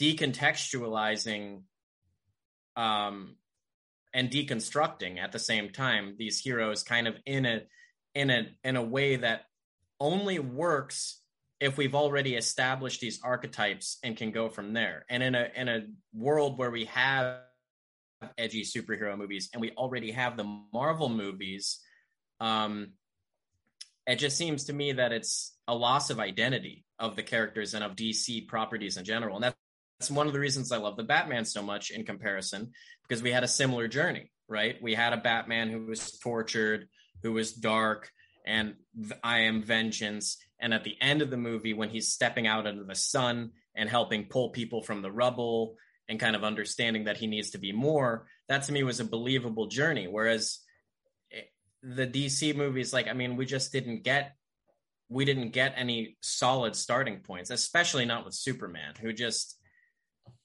I mean, it was so refreshing to see in that Lois and Clark show. I don't know if you've seen it. I have seen it. Or not Lois and Clark, Superman and Lois. Just refreshing to see a smiling Superman, that was flying around. I know that's a myth. That's true. He does smile at Lois Lane a few times. There's only two people, and I mean that's two people that men want to smile: Superman and all women. Well, Superman doesn't need to smile all the time, and like I said, I also related to his loneliness. I'm just saying that I felt Superman was kind of robbed of his identity in those movies. He didn't feel like Superman. He just felt like another broody hero. And it's like, we're talking about Superman, we're talking about the OG. We're talking about the guy, the dude. And I feel like it would have just had more weight to see him sad if we had also gotten that, not to copy the Christopher Reeves movies, but just echoes of it. The last time they copied Christopher Reeves movies, people got mad about that. Did they? Oh, yeah. Do you remember Superman Returns? Which I also enjoyed. Yeah, but I was admittedly too long. I don't remember the response to the film, but I remember because I thought Brandon Routh was a pretty good Superman. Yeah, no. It bombed, and the major criticism lumped at it was that it was trying too hard to be the Christopher Reeves movies, which actually is two things prompted Man of Steel to be the way it is, probably, which is the fact that Superman Returns failed and Green Lantern failed. Oof, yeah, Green Lantern was and the thing was is that I think that Superman Returns made them think that trying to copy Christopher Reeves wouldn't work. And then they did Green Lantern, and they were like, oh, I guess copying Marvel's formula doesn't work for us. So they were like, well, Christopher Nolan's movies keep making money. So what happened is they went to Christopher Nolan trying to get him to do Superman. Right. Christopher Nolan's like, no, I don't want to do that. I don't think I'm the right guy for the job. And then Christopher Nolan was like, you know who I think you should hire is Zack Snyder. Because apparently Christopher Nolan had been really impressed with The Watchmen. Man. Okay, I'm not going to get distracted by that. We got to focus. Okay. Well, what I guess my takeaway so far, now that we're only 2 movies in, we haven't even discussed Justice League yet. So give me your takeaway. So 2 movies in, my issue with DC at that point, the Zack Snyder verse, is that it just felt like it didn't have an identity to me. You know, whereas the Marvel movies do, for better or for worse. I mean, they are pretty formulaic at this point, but you knew what the characters were, you knew what the movies were, you know, you got all of the keynotes, which again, I think they did really well with Wonder Woman. Mm-hmm.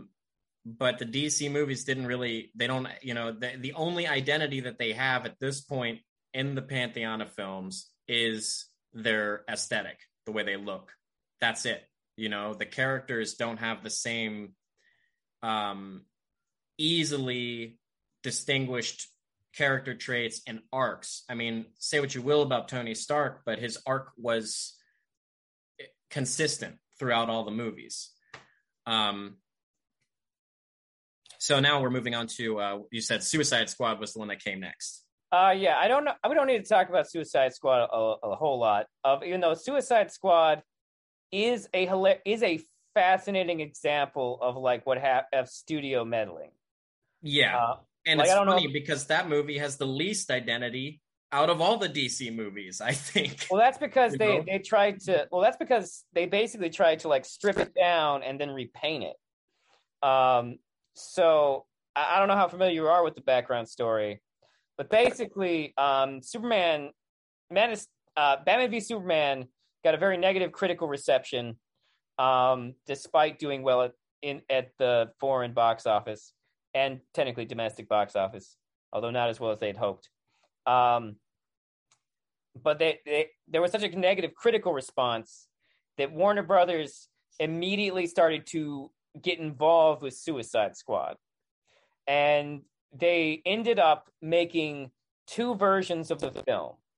One that was David Ayer's version that was edited by the same guy who edited The Dark Knight. Okay. And then the other version was a version of the film that they had reshot footage for that was edited and put together by the company that made the trailer for Suicide Squad. And so, according to Charles Roven, the producer, who later confirmed this in an interview, an insane thing, by the way, that I can't believe any producer would say out loud to the public, was, so we took both of the movies and we test screened them, and the audiences liked them. In fact, they liked them about the same, though. So we took them and we smashed them together. He was like, so they just took both movies and attempted to make them one movie. Why? No, it's a terrible idea. Why would they do that? Why would they do that? It would have been better to flip a coin. Yeah. You know? It would have. Oh, man. Well, that explains a lot, because that movie, and I'm assuming probably the same thing happened with that Birds of Prey movie. I don't know. I enjoyed the Birds of Prey movie, personally. There are a lot of rumors that things were cut out of it. There are a lot of rumors about things that were cut out about it, but I don't know which of the things that were cut out of it are true. Mm-hmm. I do know that they reshot several of the action scenes, and they reshot the action scenes as directed by the guy who did John Wick. They brought him in to reshoot a number of the action scenes in the movie. I know that happened. I also know there was also rumors about some plot lines that were cut.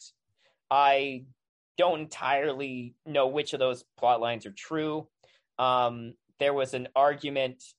The director actually got into an argument with a Twitter personality over some claims they were making about what the cut scenes were. So that was interesting.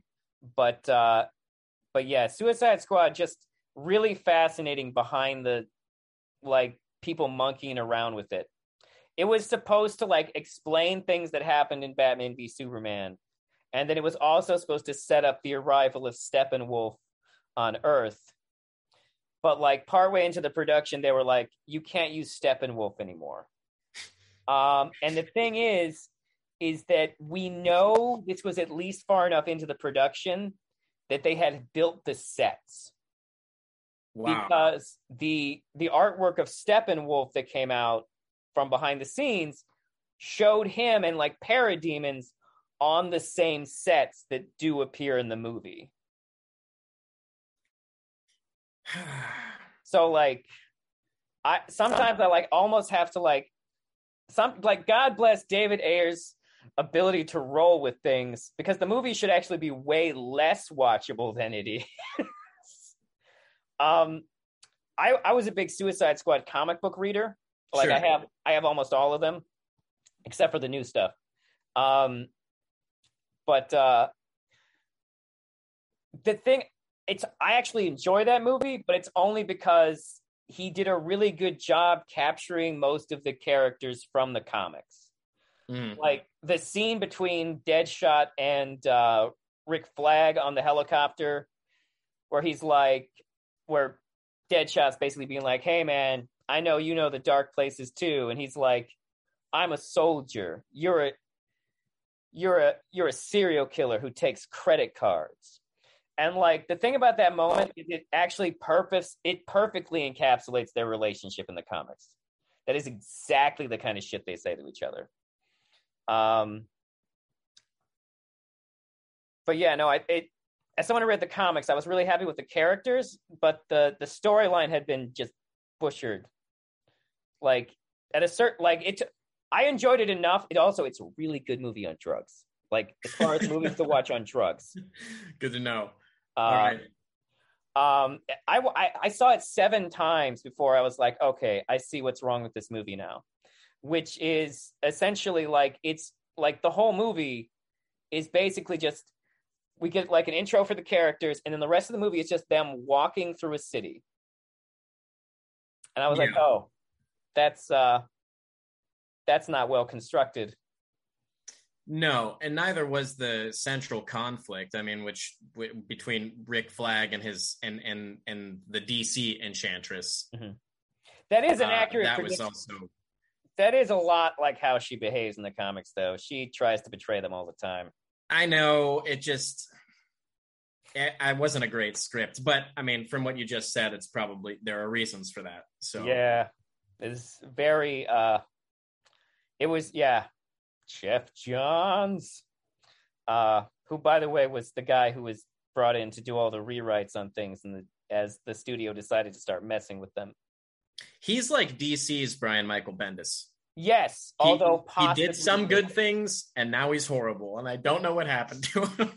It's a great question. Like it sounds like he just got really into himself and thought of himself as a movie producer.